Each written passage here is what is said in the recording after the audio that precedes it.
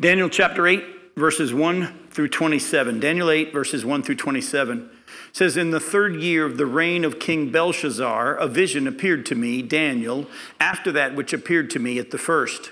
And I saw in the vision, and when I saw, I was in Susa the citadel, which is in the province of Elam. And I saw in the vision, and I was at the Ulai canal. I raised my eyes and saw, and behold, a ram standing on the bank of the canal. It had two horns, and both horns were high, but one was higher than the other, and the higher one came up last. I saw the ram charging westward and northward and southward. No beast could stand before him, and there was no one who could rescue from his power. He did as he pleased and became great.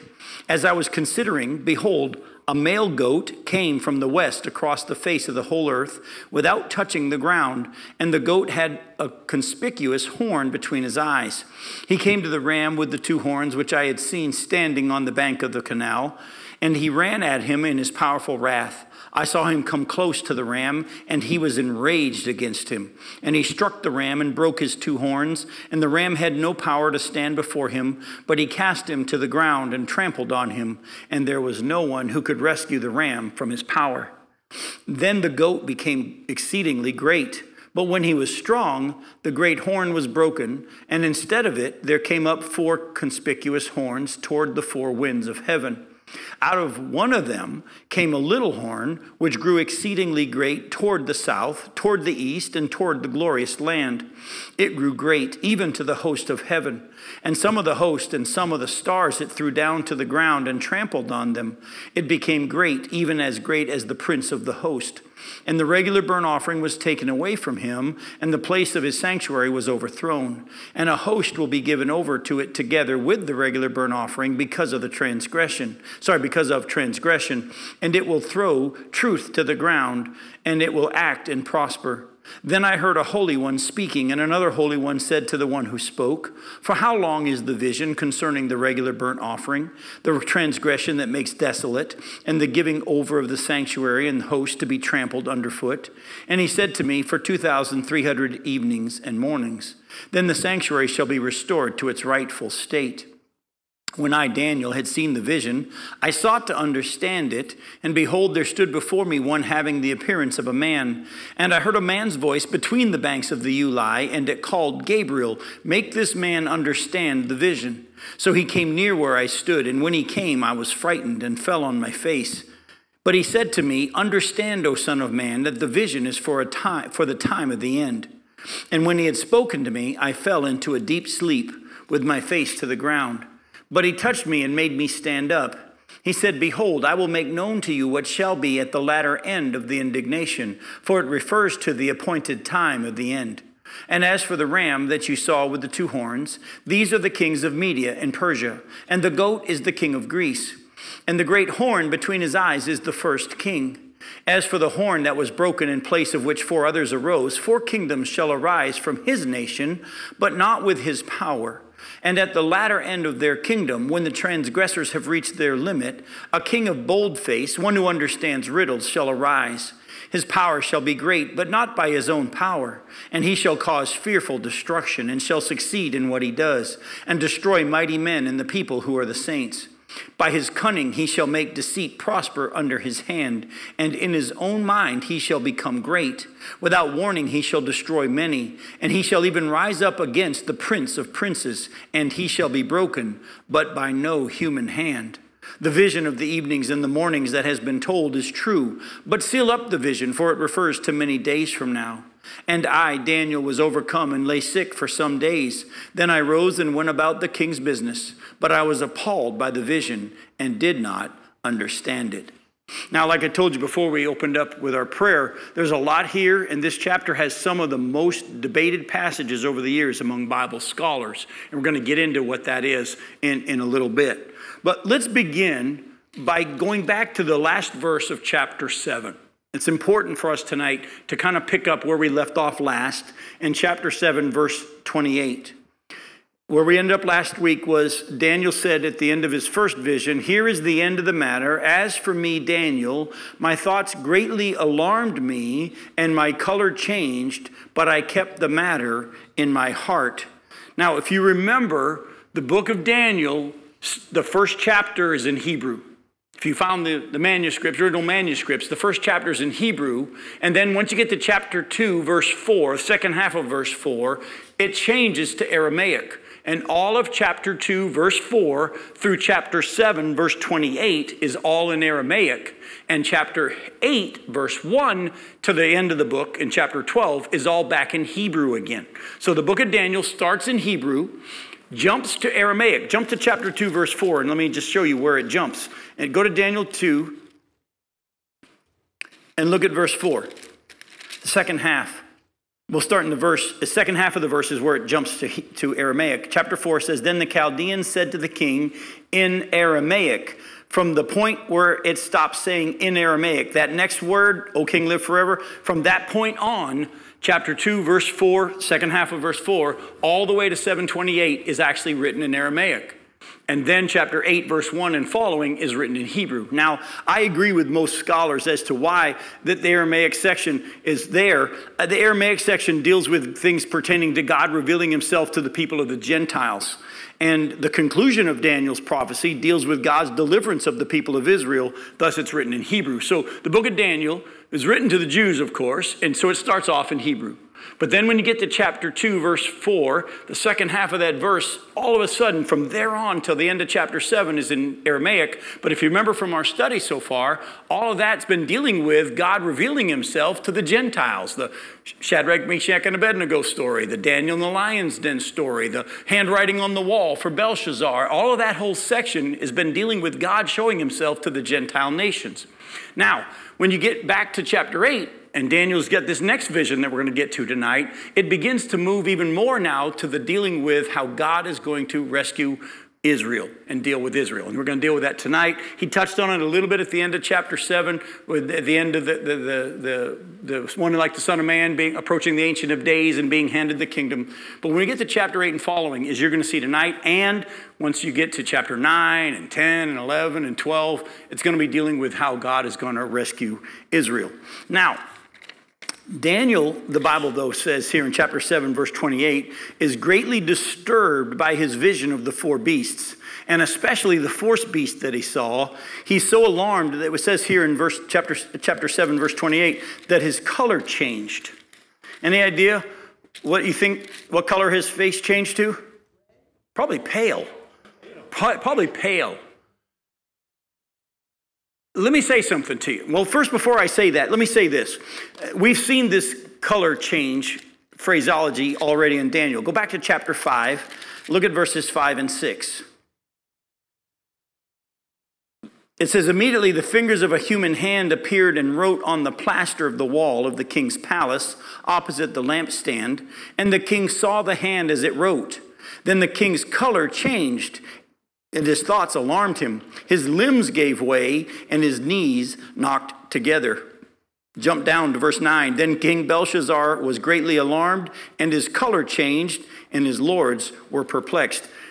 We're pretty sure we know what's going on there. When he sees God's hand right on the wall, it scares him so much, he goes white, starts shaking. Daniel is so disturbed by the vision that he saw of the four beasts, and especially the fourth beast, which is the Antichrist kingdom, which was so terrifying, Daniel went pale. Let me say something to you here. I wrote it in my notes this way, and I want you to hear this.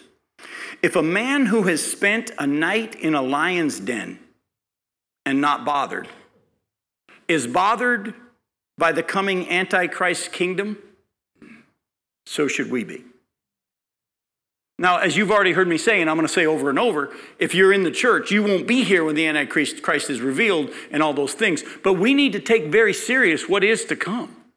We have family, we have friends, we have people that we care about that need to know what is coming. As you're going to see tonight at the end of our study, some of the things we don't fully understand, but we're still to tell people what the scripture says. Just tell them what it says. Don't try to explain it all, because we don't have to understand it. And the Bible actually says that those prophets a lot of times didn't understand the things that they were talking about. Did Daniel understand the visions that he saw? No, he's still struggling with it. He's alarmed by it. And we see at the end of our section for tonight, he's greatly disturbed and he doesn't understand it fully. Yet he had a responsibility to pass it on, because when it's going to be revealed, it will be revealed, and people need to know. And so even though they wrote about things that weren't going to happen in their lifetime, they had a responsibility to pass it on. And even though we in the church aren't going to be here during the tribulation period and all those things, the book of Revelation was written to who? To the church. It's a revelation of Jesus Christ to the church. Why? Just like Daniel was given a vision of what's to come, even though it wasn't going to happen in his lifetime, the church is now the prophet, if you will, the messenger to the world of what is to come. Folks, Jesus has come to the earth. You all know that, right? He's coming again. But between now and when he comes again, the prophecies say there are some things coming, and they're so horrific that Daniel, who could spend the night in a lion's den and not be bothered, is freaked out by what he saw. Go to Luke 21. Listen to the words of Jesus himself. Luke 21, verses 34 through 36.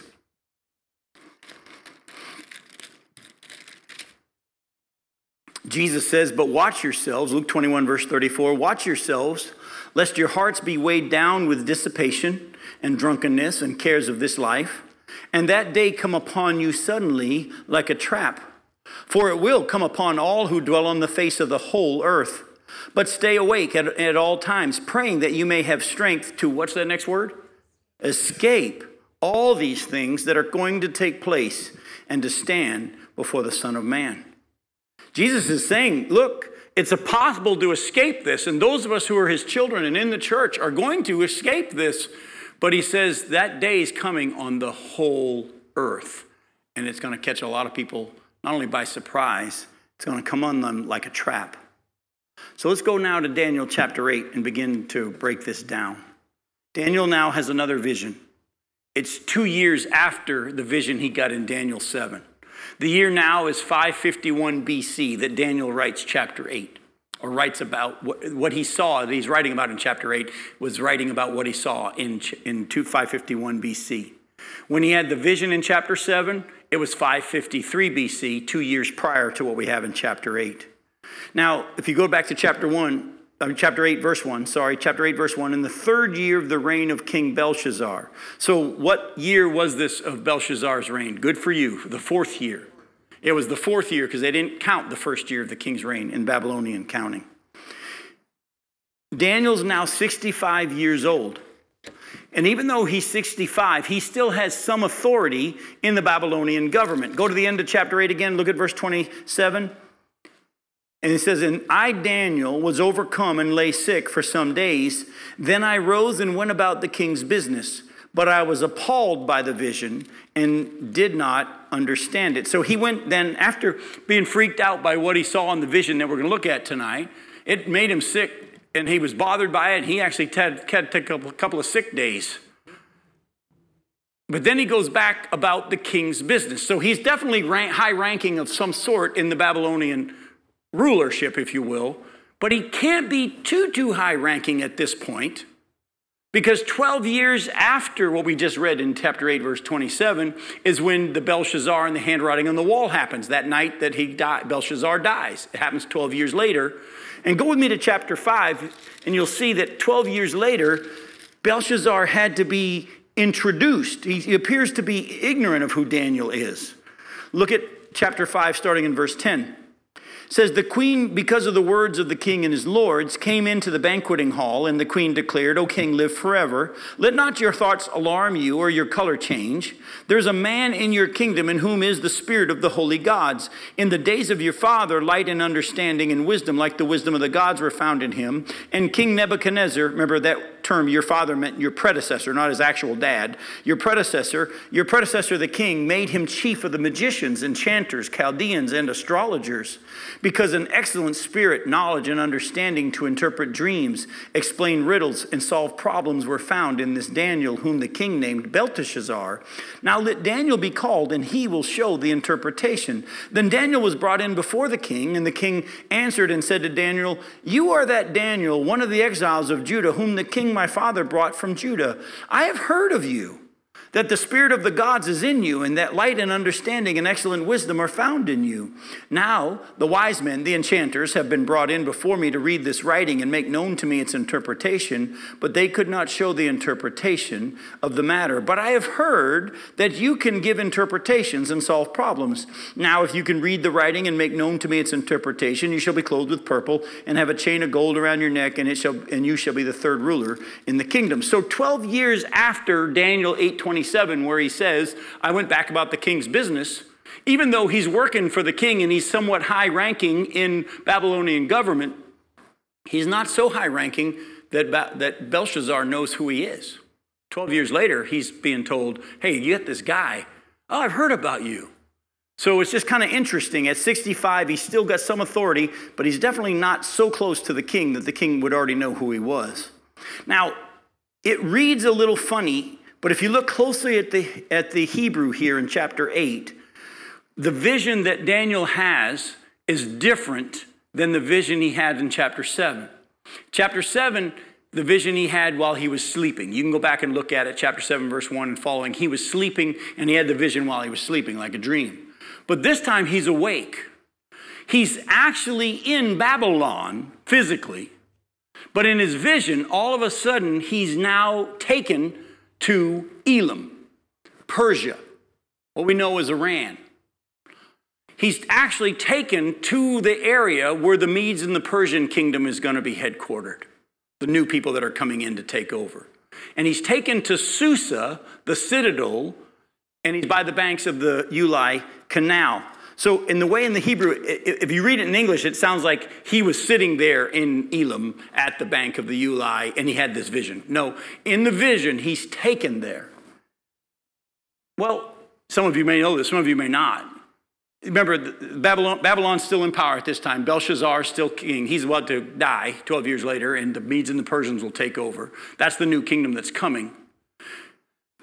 Later on in the book of Daniel, we'll already see this. And also, some of the books of our Bible were written during the time that the Medes and the Persians were in control, and some of the Jews were still under their authority. Go with me to Nehemiah chapter 1. By the way, Nehemiah was one of the shortest people in the Bible. You do know that, right? Somebody got it. There are actually 3 short people in the Bible. There was Nehemiah. There was Bildad the Shuhite, and the guard who slept on his watch. All right? All right. Nehemiah chapter 1, look at verse 1. It says, the words of Nehemiah, the son of Hakaliah, now it happened in the month of Kislev, in the 20th year, I was in Susa, the citadel.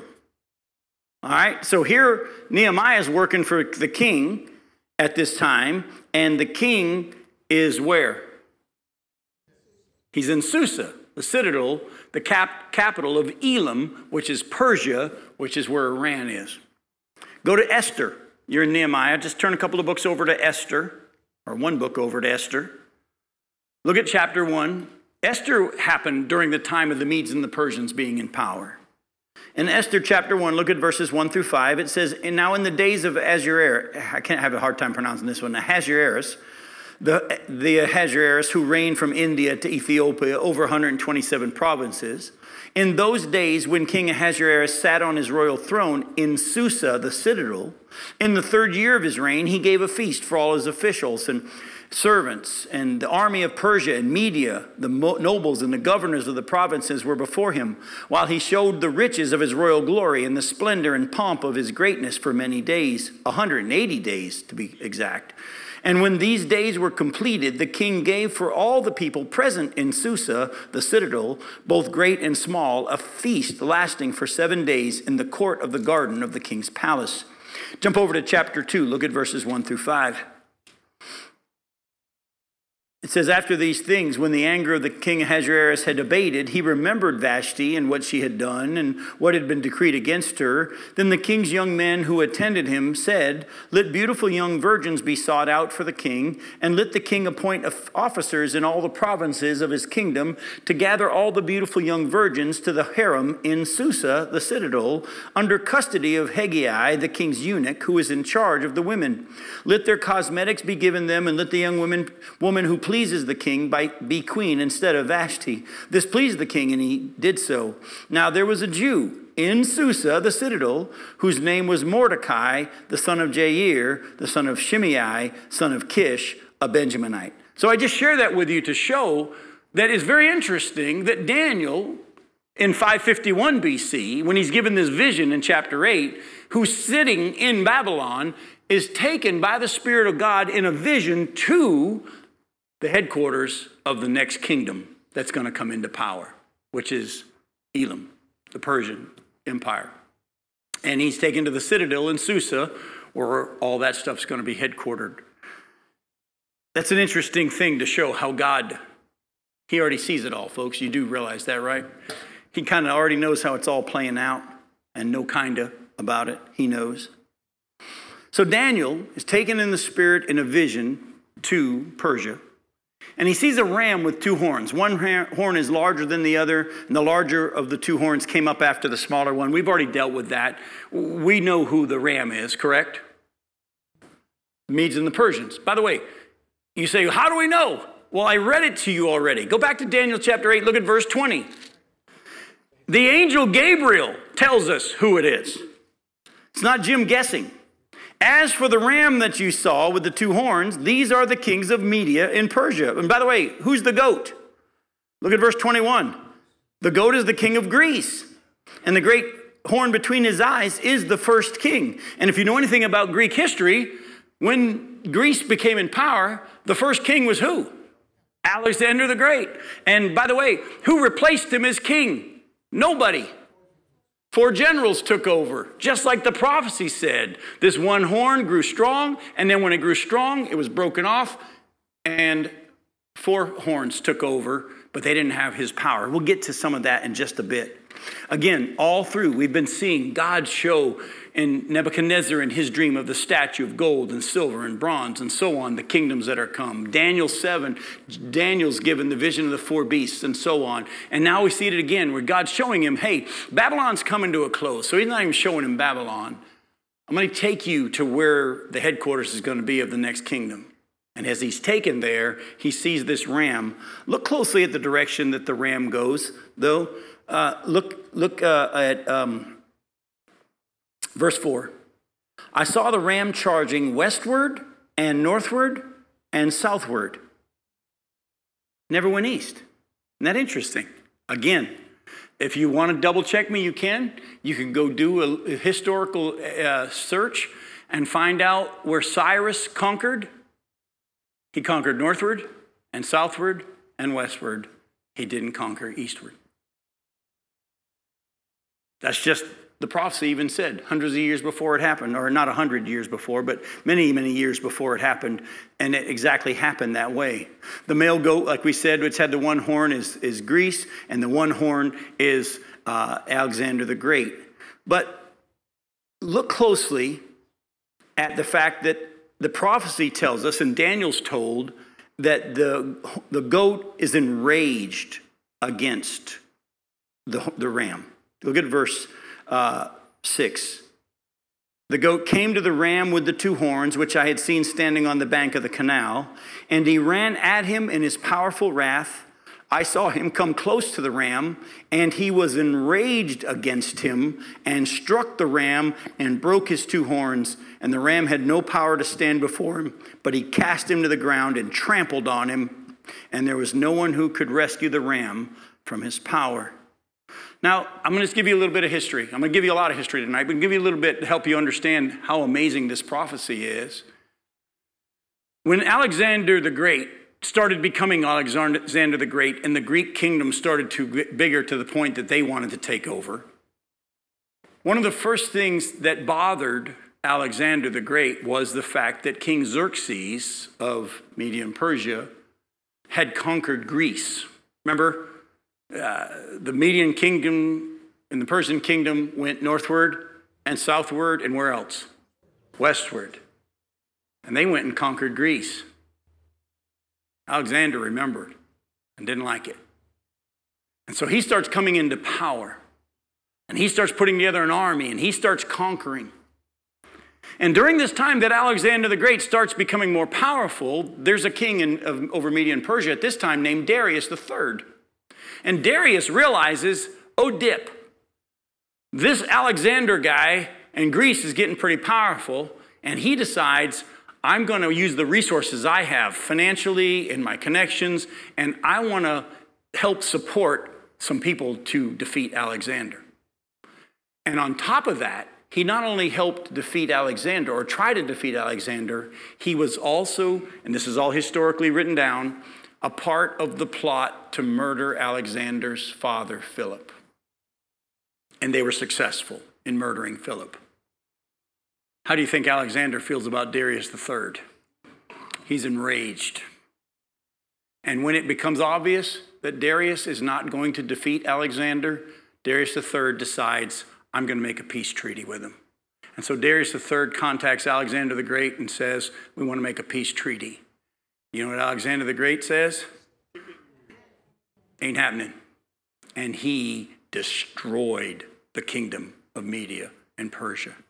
And the Bible said that the goat was enraged against the ram, and he was. But we also saw that he traveled, the goat travels without even touching the ground. You see the verse 5, I was considering, behold, a male goat came from the west across the face of the whole earth without touching the ground. Again, I don't know how much you guys know. Some of you probably more into history than I am. But let me just tell you, Alexander the Great's kingdom came into power in a speed and a rapidity that had never been seen before and probably will never be seen again except for the Antichrist kingdom. In just 10 short years, Alexander the Great conquered all of the area. You have to realize, folks, they didn't have airplanes and tanks and all that stuff to actually go and defeat all of those nations in just 10 years. Unbelievable. They were doing it so rapidly that Alexander the Great, after he's already conquered all the other areas, and by the way, when we get to chapter 11, there's going to be some very, very specific prophecies about Alexander the Great and some of the things he's going to do. It's going to blow your mind how specific Daniel is to some of the battles. But they've conquered so much land and so much area, so much that Alexander the Great says, all right, now we're going to go into India. And they go to attack India, and all his warriors rebel. They're exhausted. They're just absolutely spent. And they have a revolt. And they say, we ain't doing it. Look, this is enough.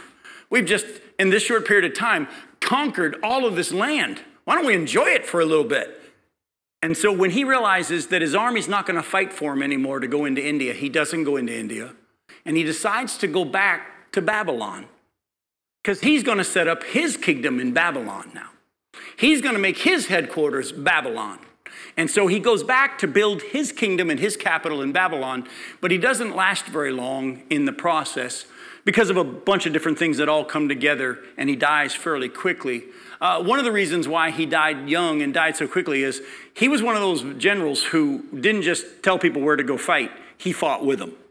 And he had a lot of wounds from battles and from wars. But on top of that, he had another problem. He liked drinking too much, and he drank a lot. But he didn't just drink a lot. He also ate a lot. He was gluttonous. It was unbelievable the stories of how much he ate and how much he drank. And so with all the war wounds, with the way he took care of his body, with eating and drinking, and then he got malaria, and he died. He rose to power, and what did the prophecy say about this horn on the goat, the one horn? When he gets strong, he's done. He's broke off.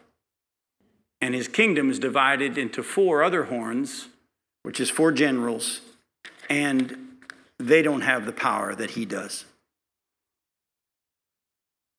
By the way, if you want to write down the names of the generals that his kingdom is divided into, these are the 4 generals. One was named Cassander. Another one is called Lysimachus. Another one is named Ptolemy. I wish we could just do a spelling bee right now and have you come up and spell these names. And the last one's Seleucus, all right? Cassander, Cassander. Lysimachus is Lysimachus. Ptolemy is Ptolemy.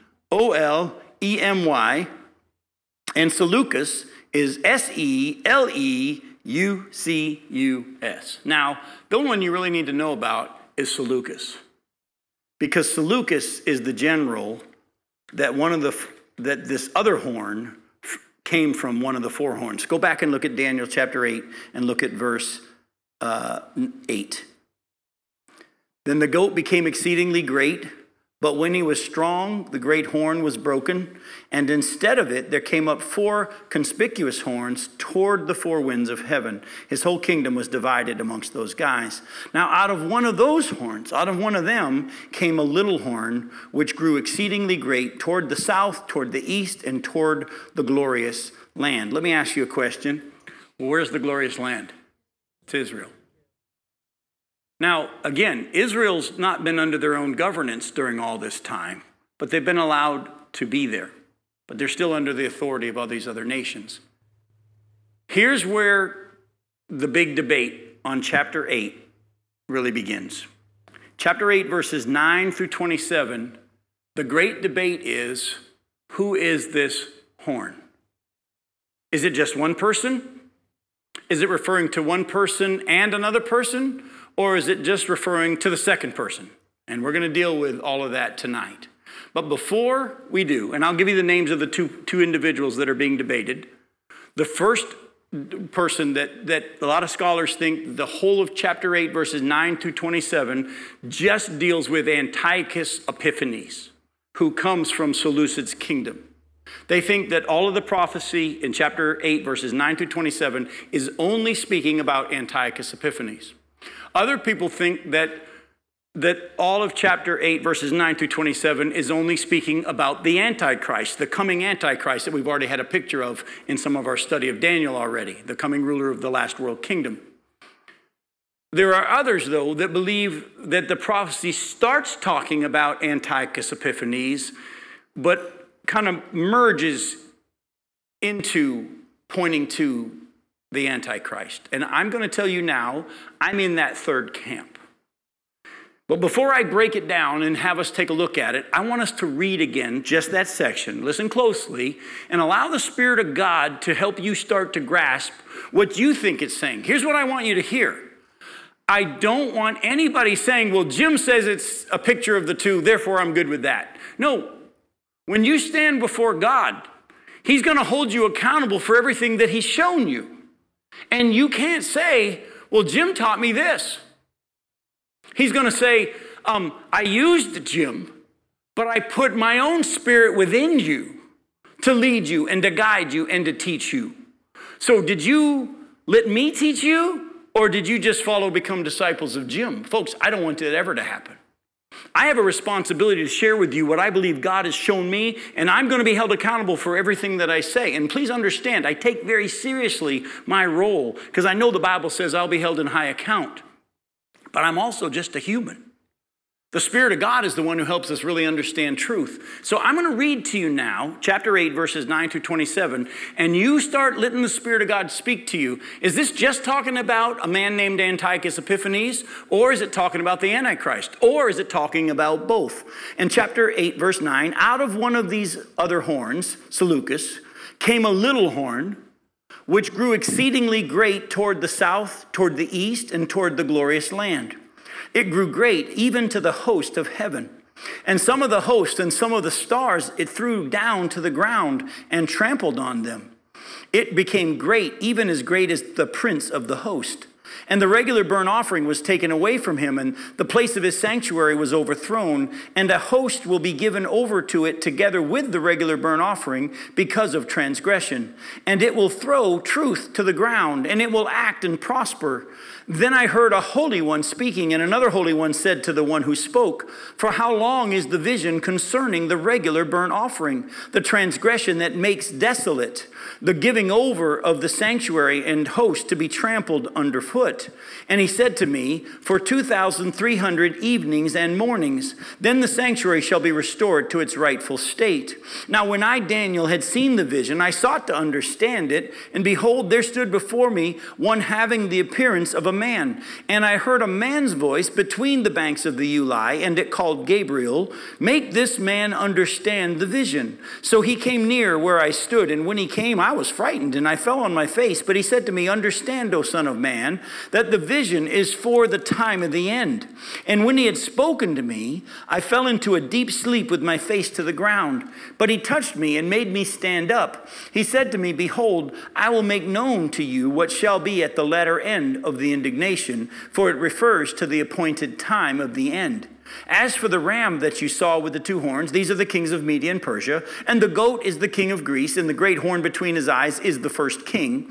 Now as for the horn that was broken in place, of which 4 others arose, 4 kingdoms shall arise from his nation, but not with his power. And at the latter end of their kingdom, when the transgressors have reached their limit, a king of bold face, one who understands riddles, shall arise. His power shall be great, but not by his own power, and he shall cause fearful destruction, and shall succeed in what he does, and destroy mighty men and the people who are the saints. By his cunning he shall make deceit prosper under his hand, and in his own mind he shall become great. Without warning he shall destroy many, and he shall even rise up against the prince of princes, and he shall be broken, but by no human hand. The vision of the evenings and the mornings that has been told is true, but seal up the vision, for it refers to many days from now. And I, Daniel, was overcome and lay sick for some days. Then I rose and went about the king's business, but I was appalled by the vision and did not understand it. Take a deep breath. If you're a little confused, so was Daniel. And Daniel's getting taught the vision, and he's seen the vision. We're trying to picture the vision. Daniel's seen it, and he's had Gabriel himself come. By the way, I love when he said, when he spoke to me, I fell into a deep sleep. That means he passed out. I love it. He passed out. He was so scared. And then Gabriel gets him, wakes him up and says, "No, here, let me explain it to you." And at the end of the explanation, he still doesn't understand. We're going to close with that. So just let that sink in for right now. Like I said, some see this horn as speaking only about Antiochus Epiphanes. Some see it speaking only about the future Antichrist. I see the prophecy as speaking about both. You're going to see that when we get to chapter 11. It's very clearly talking about Antiochus Epiphanes and also the Antichrist, coming Antichrist. Now, for some of you who don't know who Antiochus Epiphanes is, he's in a very, very famous world figure. From Seleucus' kingdom came this man, and Antiochus is a ruling name, and he gave himself the second half of his name, Epiphanes. Anybody want to take a wild guess at what Epiphanes means? Manifest God. Antiochus Epiphanes named himself Manifest God. In other words, God in the flesh. And he declared himself to be God. He actually is an amazing pretext, if you will, and future picture of the coming Antichrist, which we've already seen a lot of things about him. But he actually went into the temple in Jerusalem. He actually erected a statue of Zeus in the holy place, and he offered pigs on the altar. And there are a lot of Bible scholars that think that Antiochus Epiphanes is the fulfillment of all the prophecies about the coming Antichrist, but I'm going to show you from Scripture that Jesus says no. But I believe that the prophecy starts talking about this guy, Antiochus Epiphanes, how he's going to come from that one horn, and he's going to go and conquer toward the south and toward the north and toward the glorious land and to the east. But Antiochus Epiphanes was defeated by humans. During the Maccabean revolt and all this kind of stuff, the prophecy says that this individual is going to be defeated, but by no human hand. The prophecy also said that this individual, this horn, is going to go against the Prince of Princes. By the way, who's that? It's Jesus. I think personally, and I'm going to show you from Scripture where I'm coming from on this, and we'll deal with it more when we get to chapter 11 as well. I believe that the prophecy starts talking about Antiochus Epiphanes and his coming, but ultimately just kind of starts prophesying about the last days. Isn't that what Gabriel told him? The vision is about the end of days, and it's the time of the end. Go with me to Jeremiah 51. I'm going to try not to read as much as I read last night, so I don't lose you. I think I lost a couple of people last night. In Jeremiah 51, we're going to start in verse 11. By the way, if you have a heading on your Bibles, what does the heading over chapter 51 say? The utter destruction of Babylon, what does yours say? Okay, Babylon judged for sins against Israel. You do realize that the headings on all of our Bibles are not inspired? That man's put those in to help us understand and find things. But this prophecy in chapter 51 is about the utter destruction of Babylon. But at the time that the prophecy is given by Jeremiah, Babylon's still in power. But listen to what it says in verse 11. Sharpen the arrows, take up the shields. The Lord has stirred up the spirit of the king of who? Of the Medes, because his purpose concerning Babylon is to destroy it. For that is the vengeance of the Lord, the vengeance for his temple. Set up a standard against the walls of Babylon. Make your watch strong. Set up watchmen. Prepare the ambushes. For the Lord has both planned and done what he spoke concerning the inhabitants of Babylon. And then it starts giving a prophecy about the judgment that's going to come to them, and because of how they treated Israel, like Allison just said, her Bible pointed out to. Look at verse 24. And I will repay Babylon and all the inhabitants of Chaldea before your very eyes for all the evil they have done in Zion, declares the Lord. Behold, I'm against you, O destroying mountain, declares the Lord, which destroys the whole earth. I will stretch out my hand against you and roll you down from the crags and make you a burnt mountain. No stone shall be taken from you for a corner, and no stone for a foundation, but you shall be a perpetual waste, declares the Lord. Set up a standard on the earth. Blow the trumpet among the nations. Prepare the nations for war against her. Summon against her the kingdoms, Ararat, Minni, and Ashkenaz. Appoint a marshal against her. Bring up horses like bristling locusts. Prepare the nations for war against her. The kings of the Medes, with their governors and deputies, in every land under their dominion. The land trembles and writhes in pain, for the Lord's purposes against Babylon stand to make the land of Babylon a desolation without inhabitant. Now it's interesting. Who did God use to bring the present at that time judgment on Babylon? The Medes and the Persians, just like the prophecy said. But let me ask you a question. When the Medes and the Persians came in, did they continue living there? No. Yes. They moved their headquarters to Elam, but people still lived there. Daniel's still in power. And as you're going to see, he's still going to be ruling with the Medes and the Persian kingdoms. Yet the prophecy said that Medes and the Persians are going to be used in judgment. Yet when he brings this judgment on Babylon, they're not going to even use a stone to build a foundation. It's going to be a desolate waste, and no one will ever live there ever again. By the way, you do a little research, you'll find Babylon's being rebuilt right now. Has been ever since Saddam Hussein was captured. What's going on here? Well, if you understand prophecy, one verse could be talking about one time period and another verse talking about a totally different time period. I'm sorry?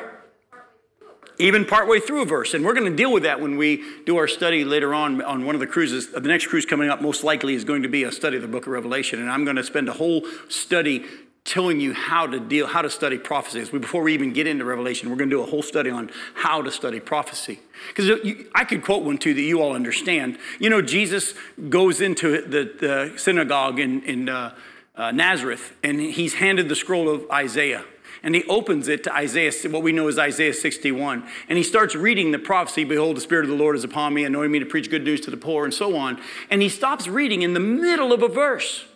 Because that verse 2 actually says, proclaim the year of the Lord's favor and the day of vengeance of our God. Yet he stops reading in the middle of the verse, says, proclaim the year of the Lord's favor. Doesn't say, and the day of vengeance of our God. Leaves that off, rolls up the scroll, sits down, and he says, this has been fulfilled in your hearing. Well, how come he didn't read the rest of the verse? The rest of it won't happen until he comes again. We all understand that very clearly. Did you catch what you just said? The first half of the verse is talking about one time period. The second half of the exact same verse is talking about another time period, at least 2,000 years later. We understand that. Understand this. I believe this prophecy is going to be the same way in Daniel 8, is the same way. It starts talking about Antiochus Epiphanes, but it just starts talking also about the coming Antichrist, who's going to be defeated by no human hand. And he's going to come into power, but what did the prophecy say? Not by his own power. We know whose power he's going to have. If I were to take you there, we're not going to do that for the sake of time. If I were to take you to Isaiah 65, and we started in verse 17, and just read chapter 65, verse 17 through 25, listen closely what it says.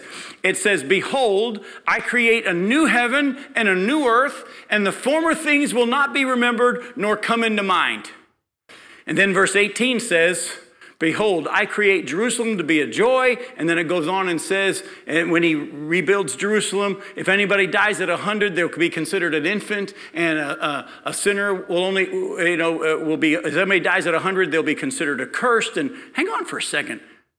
I didn't think anybody was going to die in the new heaven and the new earth. Well, they won't. Verse 17 was talking about the new heaven and the new earth, which is after the millennial kingdom. Verse 18 starts talking about the millennial kingdom. That's why people get so confused, because they just assume that it's all together. And that's not how prophecy works.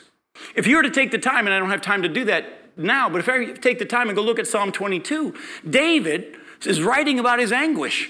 But he starts by saying this in Psalm 22. He says, my God, why have you forsaken me? Why are you so far from saving me, so far from the words of my groaning? Oh God, I cry out day and night, and you don't listen, you don't answer. But then later on in that same chapter, as David's writing about his anguish, he also goes on and says this, my tongue sticks to the roof of my mouth. All my bones are out of joint. A band of evil men has encircled me. They've cast lots for my clothing. They've pierced my hands and my feet. They say he trusts in the Lord. Let the Lord rescue him. Wait a minute. When did David ever have his hands and his feet pierced? When did David have his bones all out of joint? When did David have his tongue stick to the roof of his mouth? Oh, what happened was while David was writing, the Spirit of God began to prophesy through him about Jesus. And listen closely. Nobody was going to read David's prophecy or David's psalm in Psalm 22 and say, oh, that's talking about the coming Messiah. They wouldn't understand it. But listen. If you knew David's psalm and you had it in your heart, if you were alive at that day when you were walking by the cross and you hear Jesus call out, my God, why have you forsaken me? All of a sudden you'd go, hang on, that's Psalm 22 verse 1. He just said, I thirst. My tongue sticks to the roof of my mouth. Wait a minute, all his bones are out of joint as he's been hanging there on the cross. They've pierced his hands and his feet. These guys are over here casting lots for his clothing, and you would understand this was talking about this.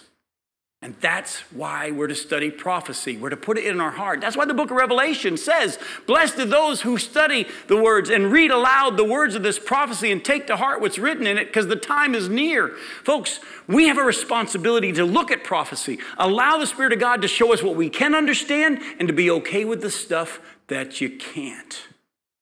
I, in my role, am going to suggest to you that chapter 8, verses 9 through 27 begins talking about Antiochus Epiphanes, manifest God, who was an amazing picture of the coming Antichrist. But I believe that the prophecy starts talking about the time of the end, like Gabriel says. And the rest of it's talking about the coming Antichrist. Oh, and by the way, I have some really good backing. His name is Jesus. Go to Matthew 24. Go to Matthew 24. I'm name dropping right now. Go to Matthew 24. Listen to what Jesus says. Now keep in mind, when Jesus says what he says here in Matthew 24, Antiochus Epiphanes has already lived and died. Antiochus Epiphanes lived between Malachi and Matthew. During that 400 years of what we call the 400 years of silence, the intertestamental period, around the 160s BC is when Antiochus Epiphanes was in power. So almost 200 years after Antiochus Epiphanes, Jesus says this in Matthew 24. Remember, he's been asked about the time of the end and his coming back, and he starts laying out the tribulation period. Look at verse 15. So when you see the abomination of desolation spoken of by the prophet Daniel standing in the holy place, let the reader understand. Then let those who are in Judea flee to the mountains. Let the one who is on the housetop not go down to take what is in his house. And let the one who is in the field not turn back to take his cloak. And alas for women who are pregnant and for those who are nursing infants in those days. Pray that your flight may not be in winter or on a Sabbath. For then there will be great tribulation, such as not been from the beginning of the world until now, no, and never will be. And if those days had not been cut short, no human being would be saved. But for the sake of the elect, those days will be cut short. Listen to what Jesus said 100 years after Antiochus Epiphanes. When you see the abomination of desolation spoken of by the prophet Daniel standing in the holy place, let the reader understand. You better run. And I actually think that a thing that doesn't make a lot of sense to some of us is going to make a ton of sense to the Jews at that time. I think that's going to be the thing that clicks. Because remember, they're going to make the covenant with the Antichrist. They're going to think everything's okay. And he's going to seem like a good guy for the first 3.5 years. But then all of a sudden, just like the prophecy in Daniel 8 said, he's going to quickly become bad. And he's going to, well, Jesus called it the abomination of desolation, correct? Go back to Daniel chapter 8. Look at verse 13. Then I heard a holy one speaking, and another holy one said to the one who spoke, for how long is the vision concerning the regular burnt offering, the transgression that makes what? Desolate. All right, and the giving over the sanctuary and the host to be trampled underfoot. Jump over to Daniel chapter 9. And we're going to get to that when we get to this section of chapter 9. He, the Antichrist, shall make a strong covenant with many for 1 week. And for half of the week he shall put an end to sacrifice and offering. And on the wing of abomination shall come one who makes desolate, until the decreed end is poured out on the desolator. Jump over to Daniel chapter 12. Look at verses 11 and 12. And from the time that the regular burnt offering is taken away and the abomination that makes desolate is set up, there shall be 1,290 days. Blessed is he who waits and arrives at the 1,335 days. So here we see 3 times this term, desolation or abomination of desolation, in 2 of the 3 times mentioned in Daniel, pointing to this man, the Antichrist, and Jesus, after Antiochus Epiphanes had already died, speaks of the abomination prophesied in abomination of desolation prophesied by Daniel as still future. So, is Antiochus Epiphanes the fulfillment of the prophecy of the end? Can't be. Because Jesus said it's still future. It's still coming. And folks, would we not agree that the world is trying its best to get everything all in one government, under one control? It's going to happen. Jesus said it would.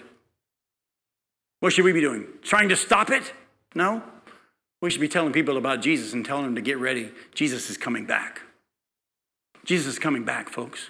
And we have a responsibility. By the way, the prophets in the time that God was telling the nation of Israel, I've already decided you're going to be taken captive. The prophets like Jeremiah and Isaiah were told to tell them, it's going to happen. It doesn't matter whether you try to stop it. It's going to happen. And the sooner you understand that, the better it'll be for you. But what did they all say? No, peace and security, peace and safety. We don't want to listen to those guys. Throw them in a pit, throw them in a well, beat them up. Jeremiah hated his job. because the Jews didn't want to hear it. And trust me, the world doesn't want to hear that's where we're going.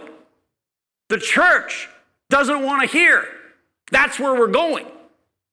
And there are those who don't like the fact that I say that's where we're, Jim, you need to be fighting for America. You need to be fighting for the church. We're supposed to change the world. Jesus didn't say that we would change the world. He actually said, narrow's the road that leads to eternal life, and few there be that find it. And our role is to tell people this is coming, and you can escape it through faith in Jesus Christ, but it's going to happen. Now, as we close tonight, there's this question of the 2,300 mornings and evenings. And like I said, I've read commentators who think they've got it figured out. And I've got other commentators who think they've got it figured out and they have a totally different answer. I got others who think that the 2,300 morning and evenings is actually talking about only around 1,150 days, because a morning and an evening is actually two different ways of saying just one day. It's just crazy. They get all these math figured out and they try to make it work with Antiochus Epiphanes and all this stuff. But the Bible says that Gabriel told Daniel, seal it up. It's not to be understood till the time of the end, or many days from now. In Daniel chapter 12, when we get to the end of chapter 12, you're going to see he's told the same thing. He still doesn't understand as he's given more pictures of the end times and the end of Israel and the return of Jesus Christ, and not the end of Israel, the end for Israel and the return of Jesus and all. But listen closely. He's told, seal up the words. But Jim, wasn't John told in the book of Revelation not to seal up the words? That it's now to be understood? Yes, but not all of it. Not all of it. Go to Proverbs 25 and look at verse 2.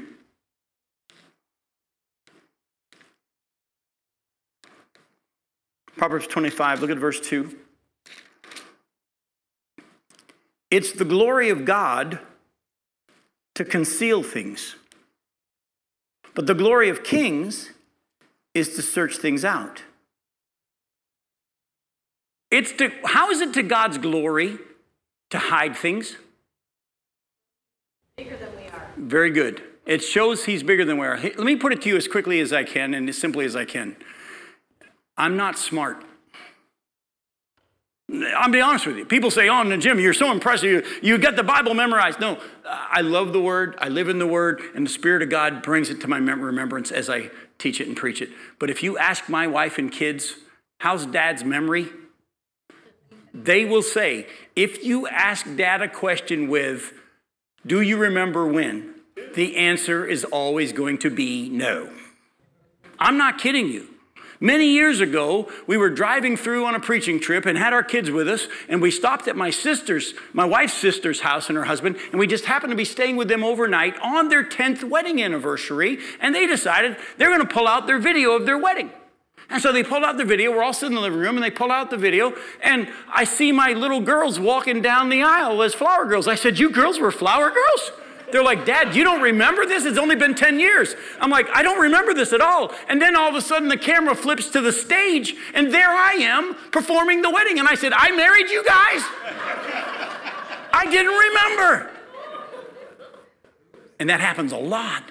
Some of you people are engineers, and you can figure out how rockets can get to the moon at a certain time and calculate the orbits and not hitting all the space junk and all that. That makes my head hurt. But you know what? I'm so glad that I don't know as much as God. It's to his glory that he knows stuff I don't know. I don't want to be able to know everything God knows, because that means he's got my intelligence. That ain't much of a God. Oh, but don't just sit back and say, well, God knows. No, it's the glory of kings to keep searching. But be okay if they say to you as you're asking, if God says to you, not for you to know. If you look at it later on, 1 Peter chapter 1, verses 10 and 11 says that the prophets in the past who were giving visions and understanding and prophecies about the coming time of Christ in the church age longed and searched intently to find out when these things were going to happen. And they were told it's not for you, but it's for another generation. Aren't you glad they wrote it down? Aren't you glad they shared it?